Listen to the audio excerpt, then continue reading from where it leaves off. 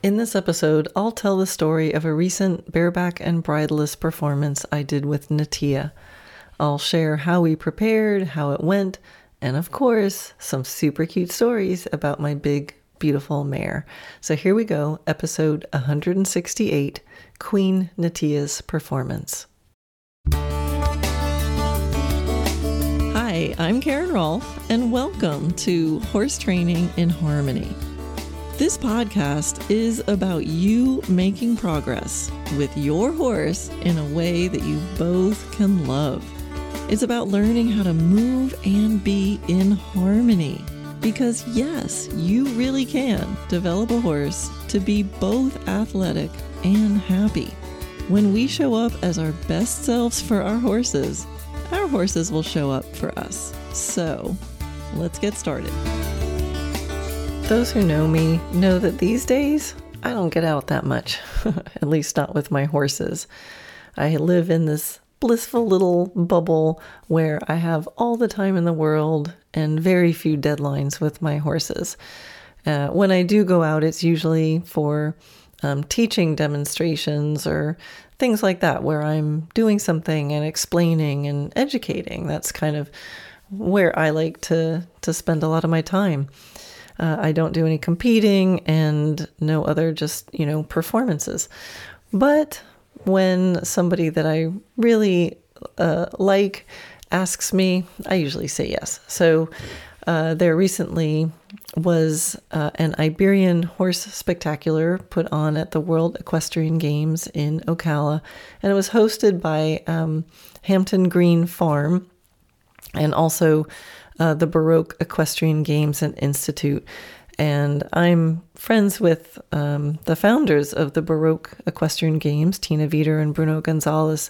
And so when Tina called and asked if I would be a part of this, of course I just said yes. And then I said, what is it?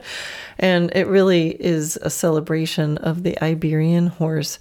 And she asked me to be a part of it, to be part of the inspiration section. Tina's very supportive of what I do and what I teach and how I am with my horses. And I'm admirers of what they've created with the Baroque Equestrian Games and Institute. So I said yes, and then I asked some questions.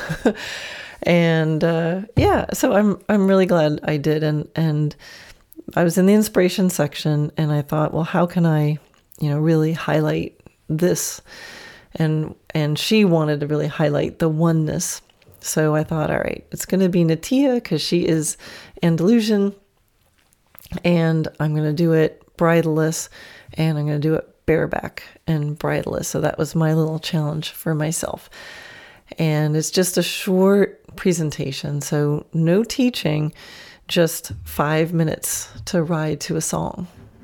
Now, short performances are actually much harder than long ones. If you're doing a longer presentation and it's a teaching session, you can do stuff and it doesn't work out. That's great. People love to see when things don't work out because then you can explain and you can improve it and show what you do.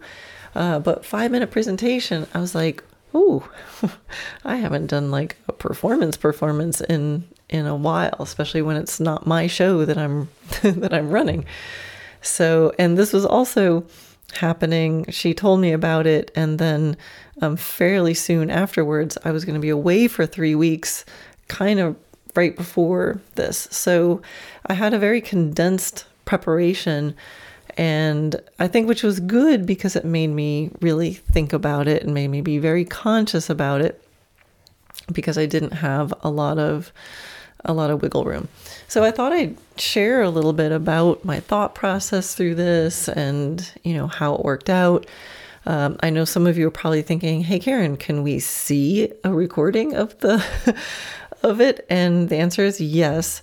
Video classroom members can see in the November 2023 videos, I just put up a video where I show the whole performance. I tell a little bit more of this backstory, but then I show the performance and I kind of narrate over the top what I was feeling in what moment. So if you're in the video classroom, you can find that there.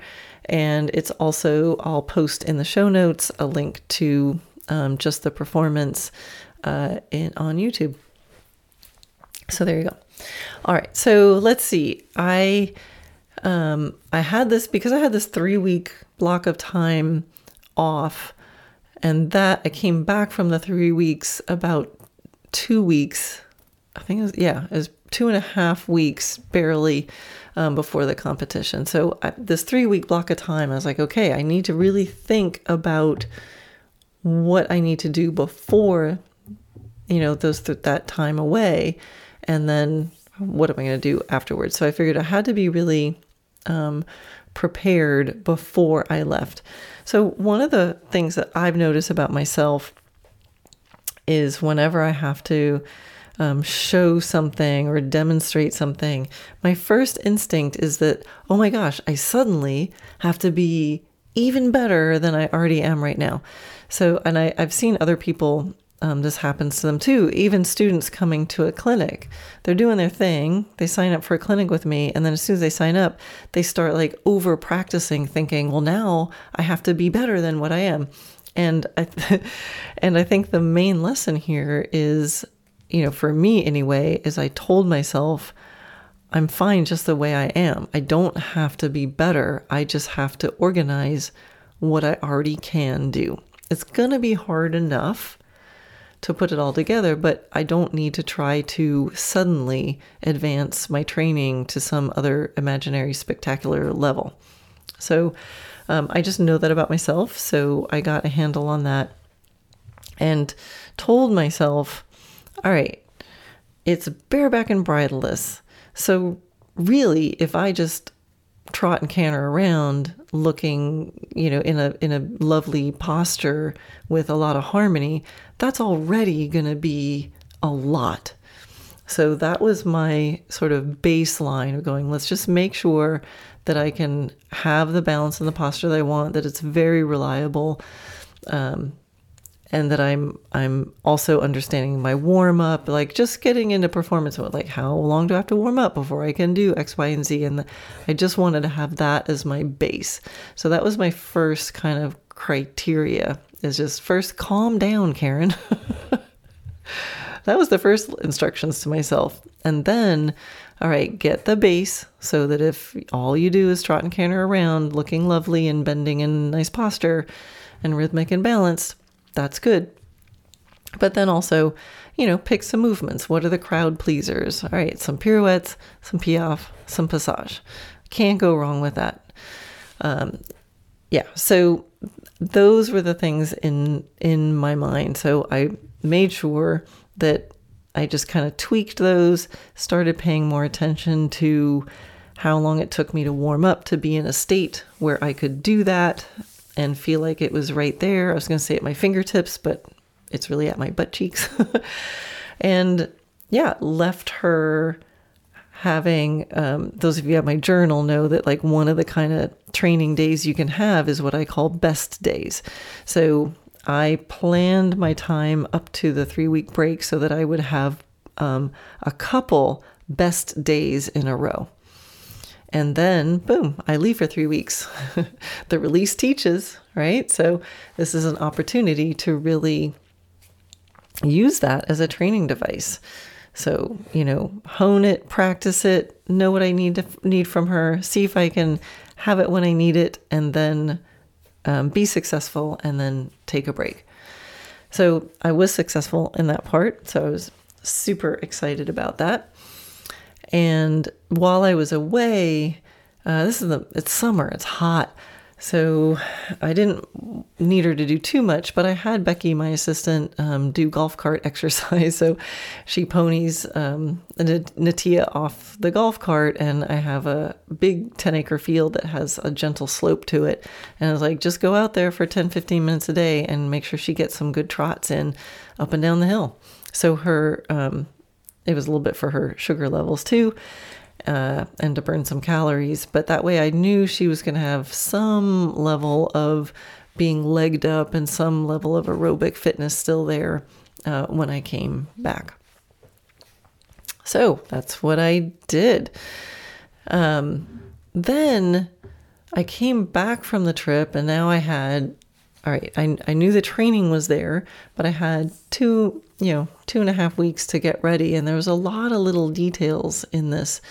So I really thought, okay, during this next 2.5 weeks, what are the things I'm going to do? I don't have to train anything new. I just need to have it. So number one goal, keep my horse happy. Natilla needed to be a happy girl. And so for Natilla, she's happy when she gets some variety and she gets to go exploring. So I made sure during these weeks that we got plenty of that in, that I didn't just start hyper focusing and running through the routine. I thought about what are the pieces I need? Like, what are the communications that I need to have at a high level for her, ready to back up anytime, anywhere, and also to be able to lengthen, shorten. Like for her to stay in balance when she lengthens and shortens. That if I have that, I've got everything sort of idea. So once I know those elements and those particular qualities, then that's easy to keep in the front of my mind and practice in different locations, do a lot at the walk. It's like the essence of the communication. I don't have to always practice it at the gate that I'm needing it at. I just want to keep it in the front of my mind. And the other thing that I purposely did is to start varying the timing of my sessions, the patterns that I do in the sessions, and kind of varying her patterns in general. So like I said in the beginning, in the intro, I have a very luxurious life here with the horses, and I tend to go out in the mornings. Natilla gets, they all get ridden somewhere in early to mid to late morning. And, we have a bit of routine. Even as much variety as I try to give them, it's pretty regular. So I knew that for the performance, things were going to be off timing. I might be on for a while and then something might get delayed. I might have to get off and then start and stop again. She's going to be performing at night. There's going to be just a lot of changes. So on purpose, I started varying her normal patterns, and in small ways and in bigger ways, going out in the afternoons and playing with her, sometimes doing longer sessions, sometimes doing a whole session, walking back to the barn and then going, oh, let's go out again. Never mind, let's start up again. And just kind of giving her a little hint that things might not be the same. And then I can get a read on her. How is she handling those changes? So you can improve things and challenge things without them always just becoming harder. Sometimes just taking the things you're doing and just varying it, just making these little changes in the patterns will bring things out, and you'll either find out your horse is like right there for you, or if they have a little hissy fit because that's not their normal schedule, well, you're going to want to find that out, and you're going to want to find that out ahead of time, and then have a playful, calm way of getting them okay with that change in pattern. Another thing I thought of that we needed to do was to be able to ride through the mess a little bit more. And I know this might sound a little weird, but in luxurious training without deadlines, you can always change today to make tomorrow better. And that's often how I train. It's like, okay, we don't need it now, but let's do something so tomorrow it's better. But when you're doing a performance, there is an element of, but I kind of would like it to happen now. And what if it's not happening? How can I get through this moment as gracefully as possible? And that is an art that it takes some practice to be able to do that artfully. It's easy to just go, oh, let's stop, or let's do it at a different gait, or let's break it down. That's often the wise choice. But for performance, there's an element of getting through some messy days. I read a sports psychology book, and he talked about learning to play badly well, right? So to learn to play badly well, it doesn't mean you push and force. It just means it's like, how can we smile and make the best of it and come out the other side? if we haven't practiced that, it can be very unnerving if you're like, oh, I just want to walk and regroup and, address it tomorrow. Well, maybe we can go through it. And, there's been many times back when I was competing where I'd be warming up and it was just going terribly. Like, oh, this is a mess. And I'm like, oh my gosh, how am I going to get through this show? How am I going to get through the test? And then my time would come, the bell would ring, I'd go in there and I just like, all right, well, I'm just going to smile and ride gracefully through this. And then the horse would get better and better and better during the test. So it doesn't, by saying I'm going to ride through the mess, doesn't mean it's a compromise. Sometimes that's what you need to do. You just need to smile and ride gracefully through it. And you might be surprised that it actually becomes a positive training moment. But I tend to deconstruct or take a step back or something like that. So I had to consciously tell myself, practice riding through the mess. And in whatever that meant.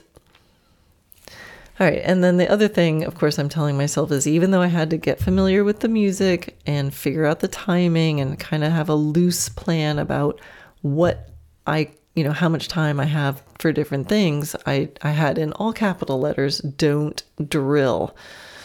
So I didn't have to have it super choreographed. I just needed to kind of be familiar with the song. So a lot of my preparation was just listening to the song over and over and over and over again, so that even if I was distracted, I would know exactly where I was in the song and have a sense of how much time is left.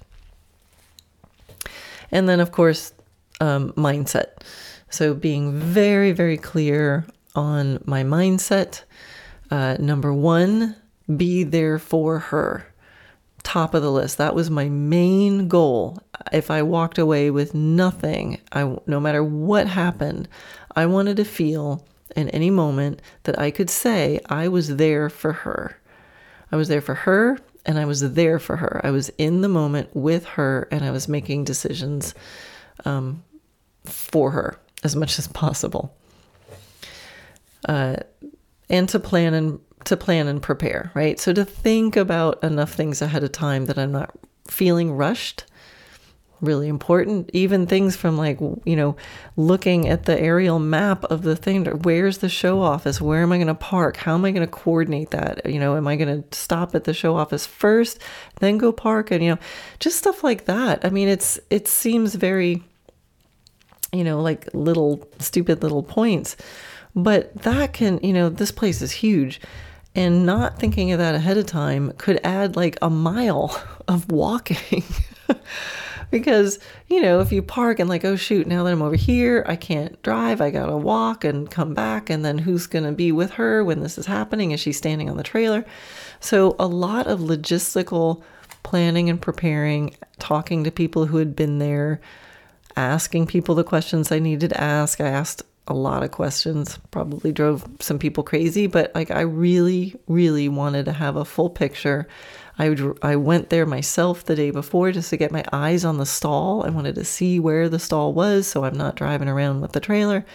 So a lot of planning and preparation, and then a lot of visualization. Visualization is such a powerful tool. It's a really good thing to be able to practice.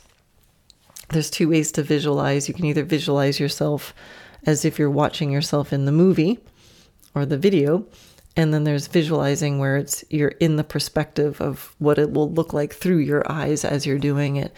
Often I'll flip back and forth, but my goal is always to be able to visualize it through the eyes that I will be having when I'm actually doing it. And I was able to visualize it well enough that I could actually feel my nervous system getting a little, getting the butterflies. And so I, on purpose, would practice visualizing it so that I would feel the butterflies, so that I could then practice breathing through them, getting used to them, not letting it distract me, not letting it stress me out.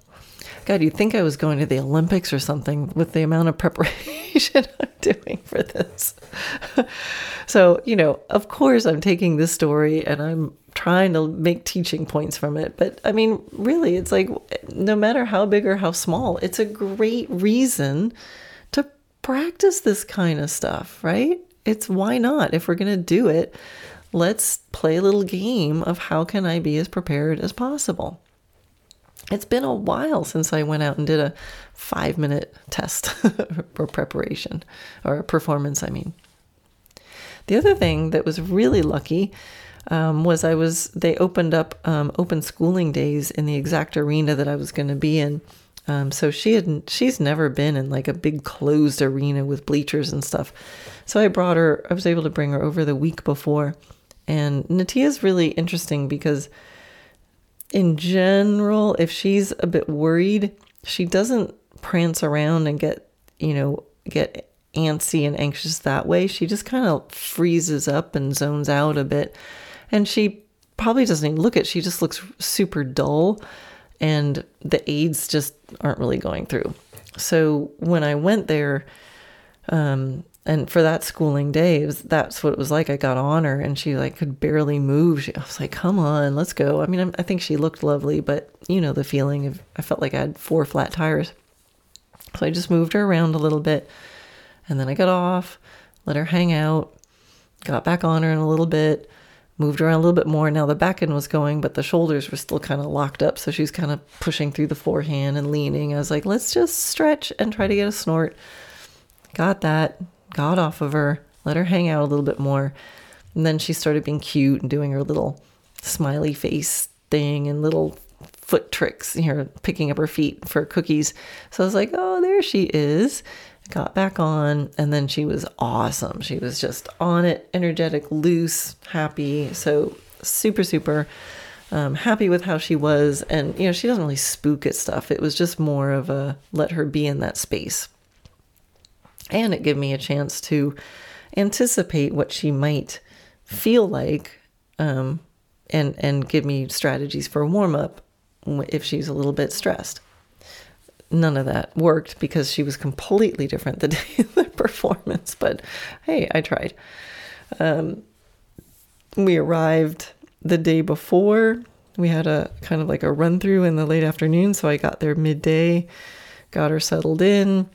We actually went through I rode her in the run through. She was great. She was a little overwhelmed by how many horses were there. We were riding in an arena with like 13 or 14 other horses. It's a big space. But she was definitely not super thrilled with all of that, but being really good. And actually on that day when I went in and did my run through in the performance arena, she actually was like, yay, I'm all by myself again. And she really lightened up and felt pretty nice. She actually felt happier in the performance arena. So I was feeling just fine and feeling very happy with how she was showing up. She actually didn't want to leave the arena. She kind of fell asleep in there afterwards. So I'm like, all right, this is good. So then the day of the performance came. Got there early, and my goal for that day was just keep her happy and keep her loose. So we went for some hand walks, and then I managed to be able to, Sandra Belleau was there. Some of you have seen her performances. She was there with her cute little horse, and so we ended up going on like an hour trail ride around the World Equestrian Center. And that was super fun.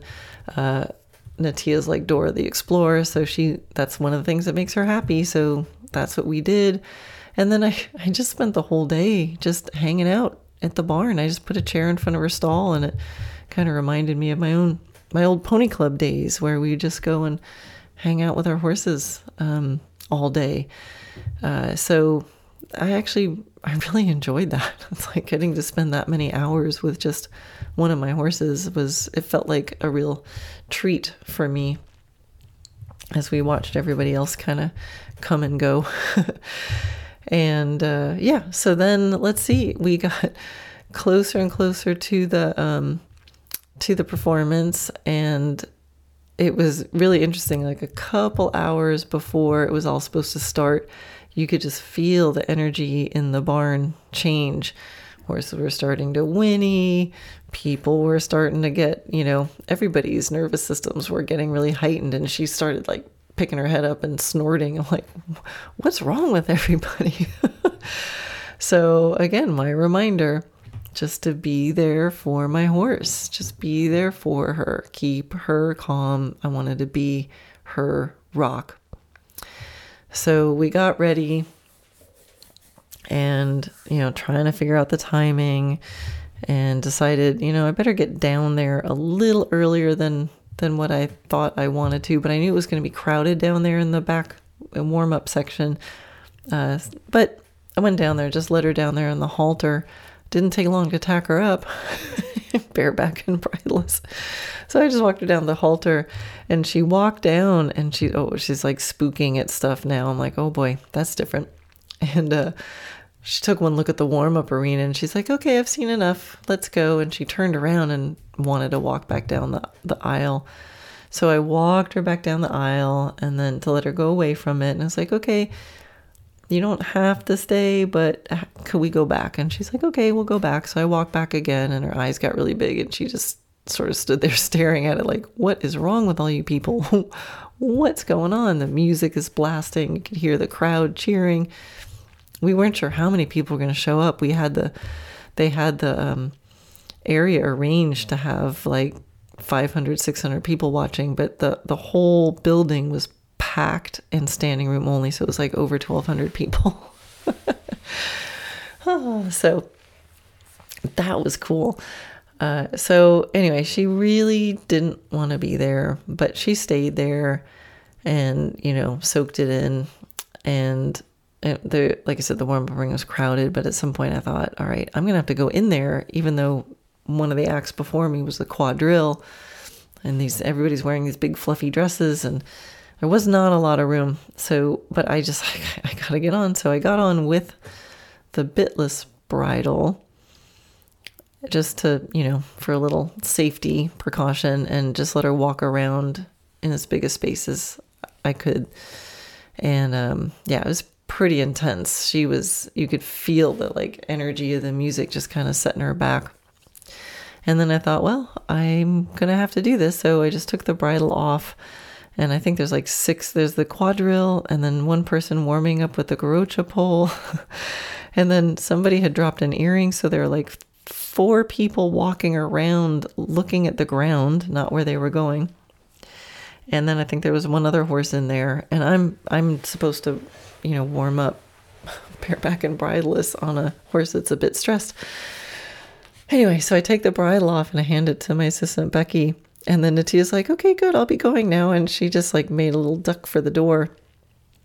And I thought, oh boy, she's telling me she's not okay, and she really would prefer to not be there. So that's one of those moments of, what are we going to do? I want to be there for her, but I need to ride through the mess as gracefully as I can. So I just reset my intention, and I was like, I'm just here for you. So I was like, come on, my friend, we've got this.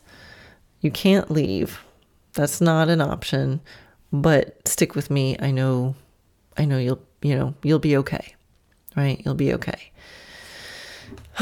So that's what I did. And I just started riding to the open spaces, right? It's so easy when you're in a situation like that to look at, there's that person and that person and that person and that person. You're trying to avoid. So instead, I always think of look for the open spaces and look for where there's going to be an open space.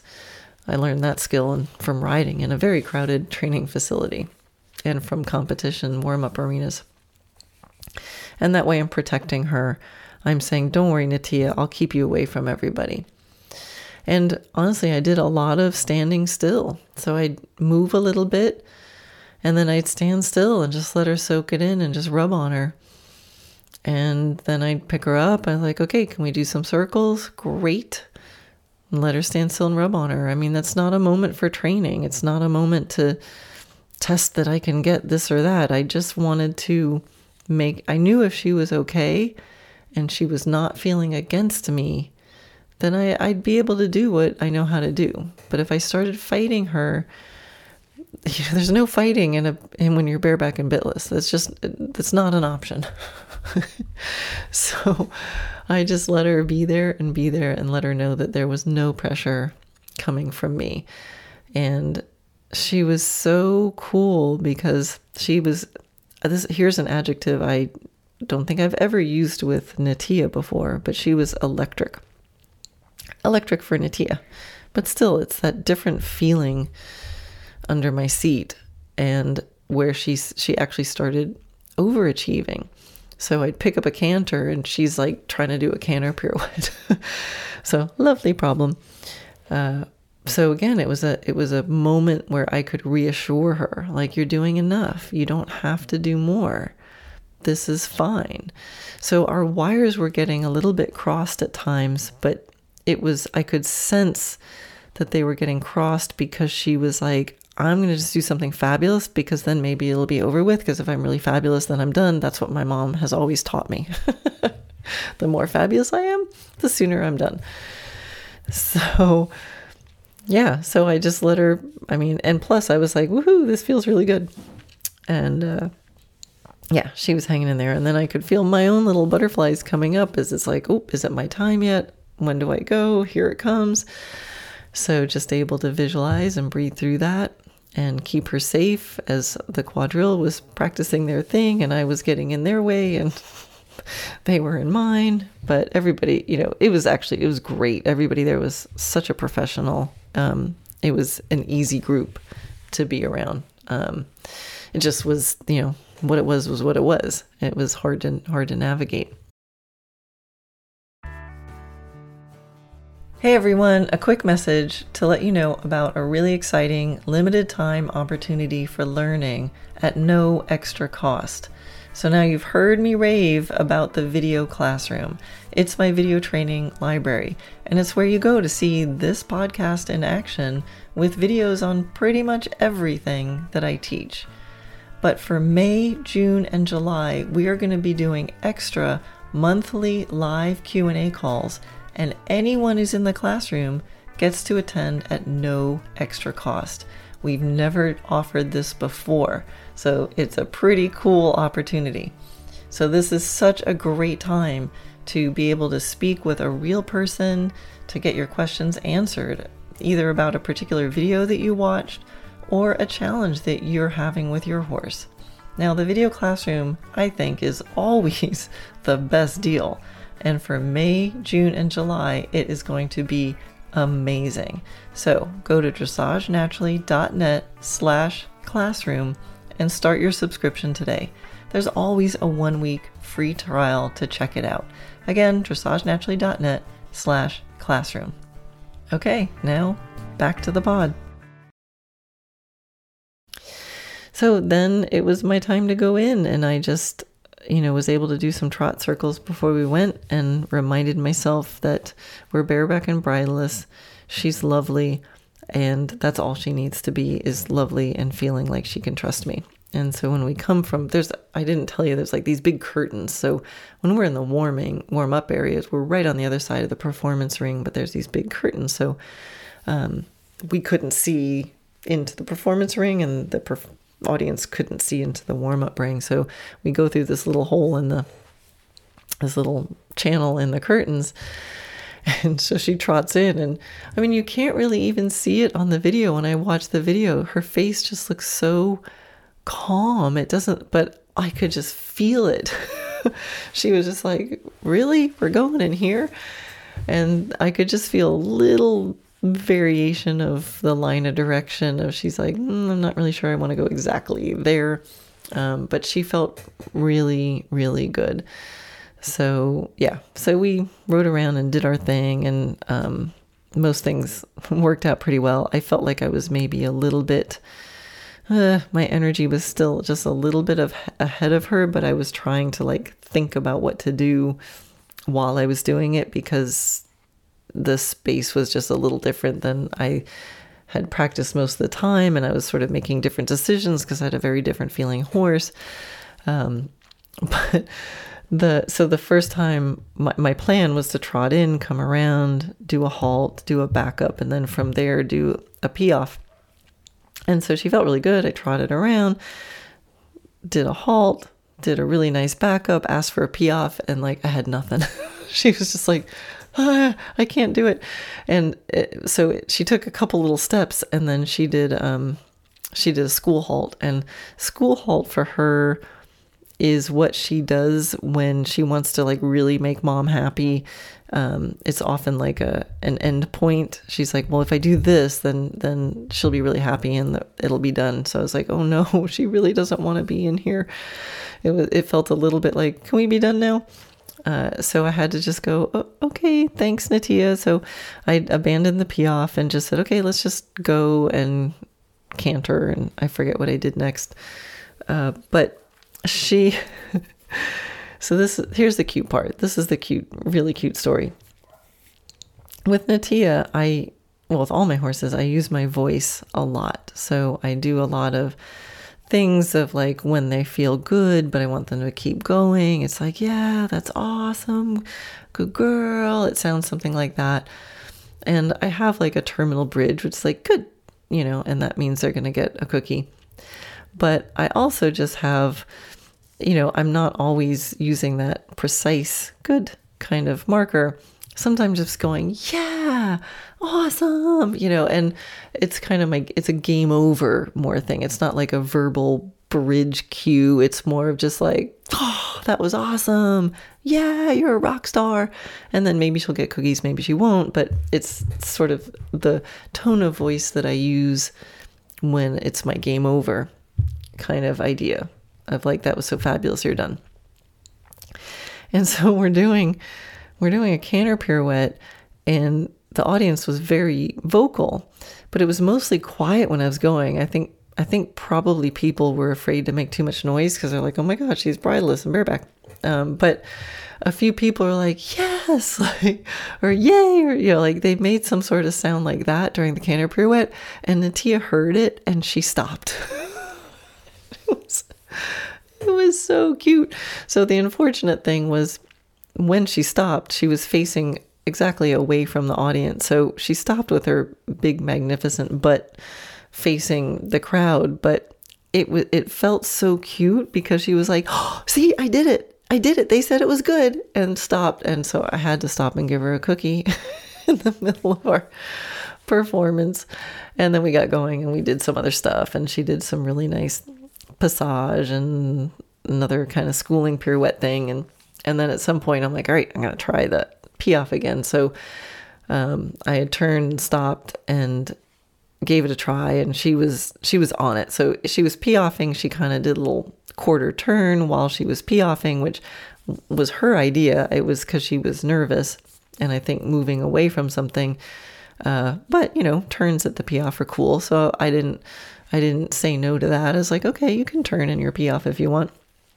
And then again, some people in the audience were like, yes, and or yay, or awesome. Or, they said something, and she stopped and did a school halt again. So I just kept thinking, gosh, for a horse who's nervous, really kind of would prefer not to be in that, with that blaring music and cheering crowd and all that energy. She was a little like, Ma, what the heck are we doing in here? Why are we here? Who was doing so much for me, and for her to be thinking in a way that she's like, oh, they said I was good, so I get to stop and get a cookie, I thought was amazing.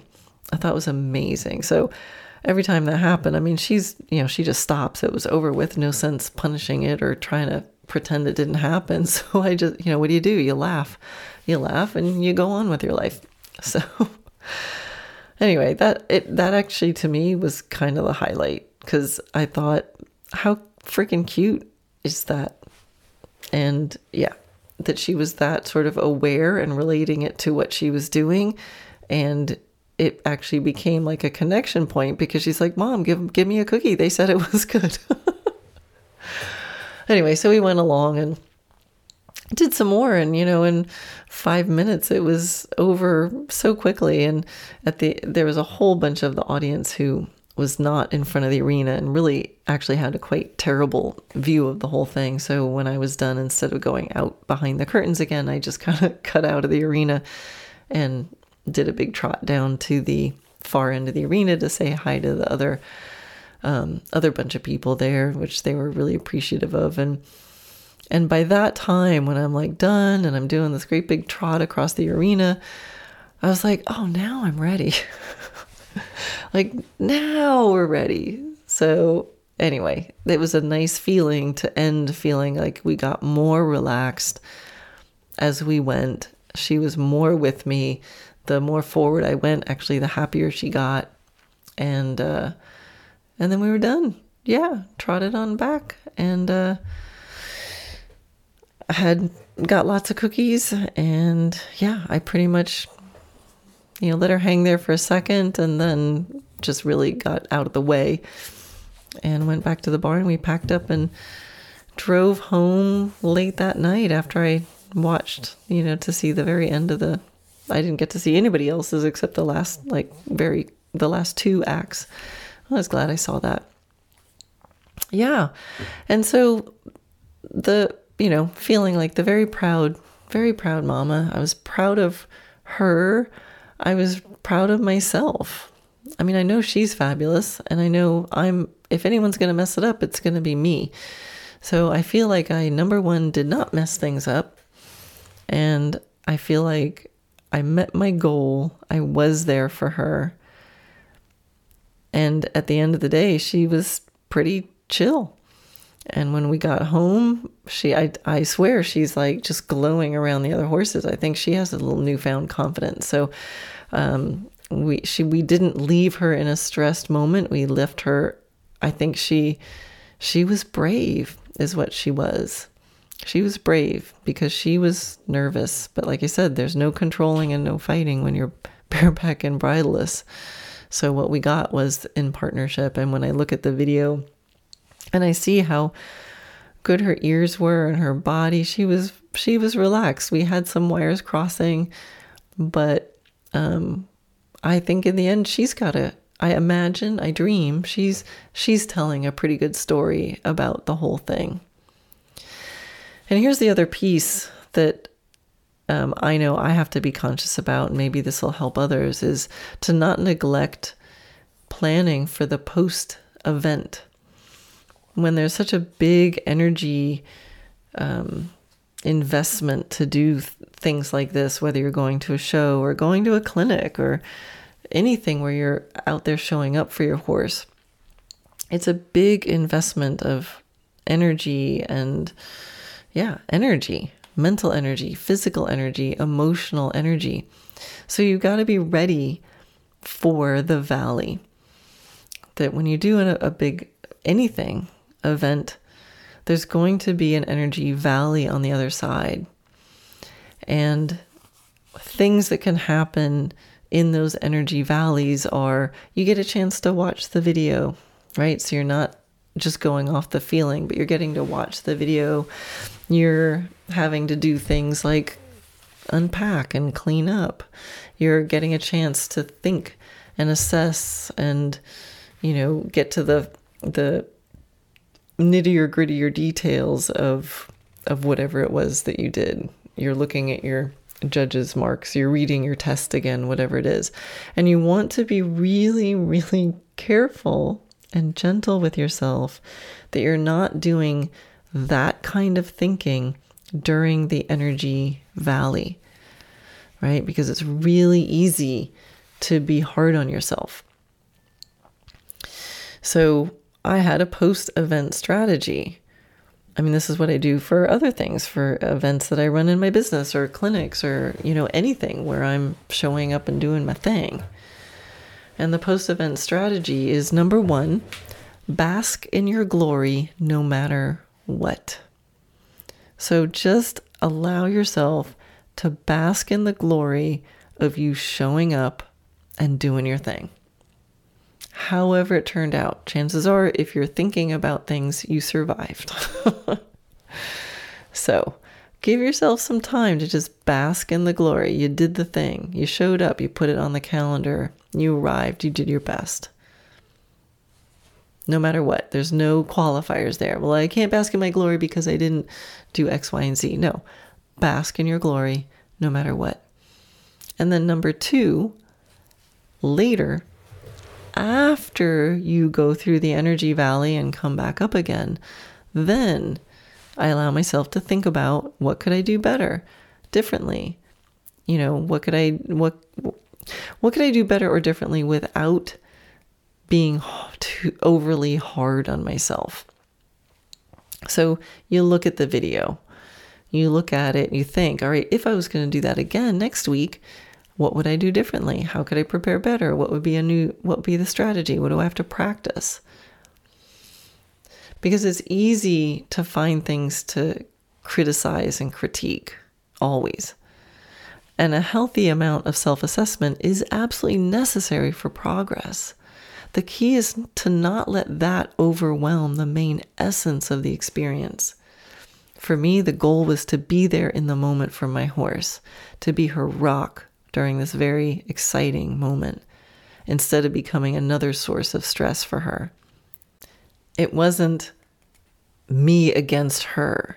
I mean, bareback and bridleless, there's simply no room for a fight. Instead, it's you and me against the world, my friend. And all the rest, it's just practice. If this episode resonates with you, make sure you subscribe on Apple Podcasts or wherever you're listening. Training horses is a long game. The more you listen, the more pieces of the puzzle you'll have. To see all your learning resources, visit dressagenaturally.net. That's where you'll find free videos, online courses, my book. You can sign up for my Wednesday Wisdom email or even book a private consult. Most of all, remember, you got this. Never underestimate the possibility for things to improve in ways you cannot yet imagine. Till next time, love your horse, move in harmony, and enjoy the process.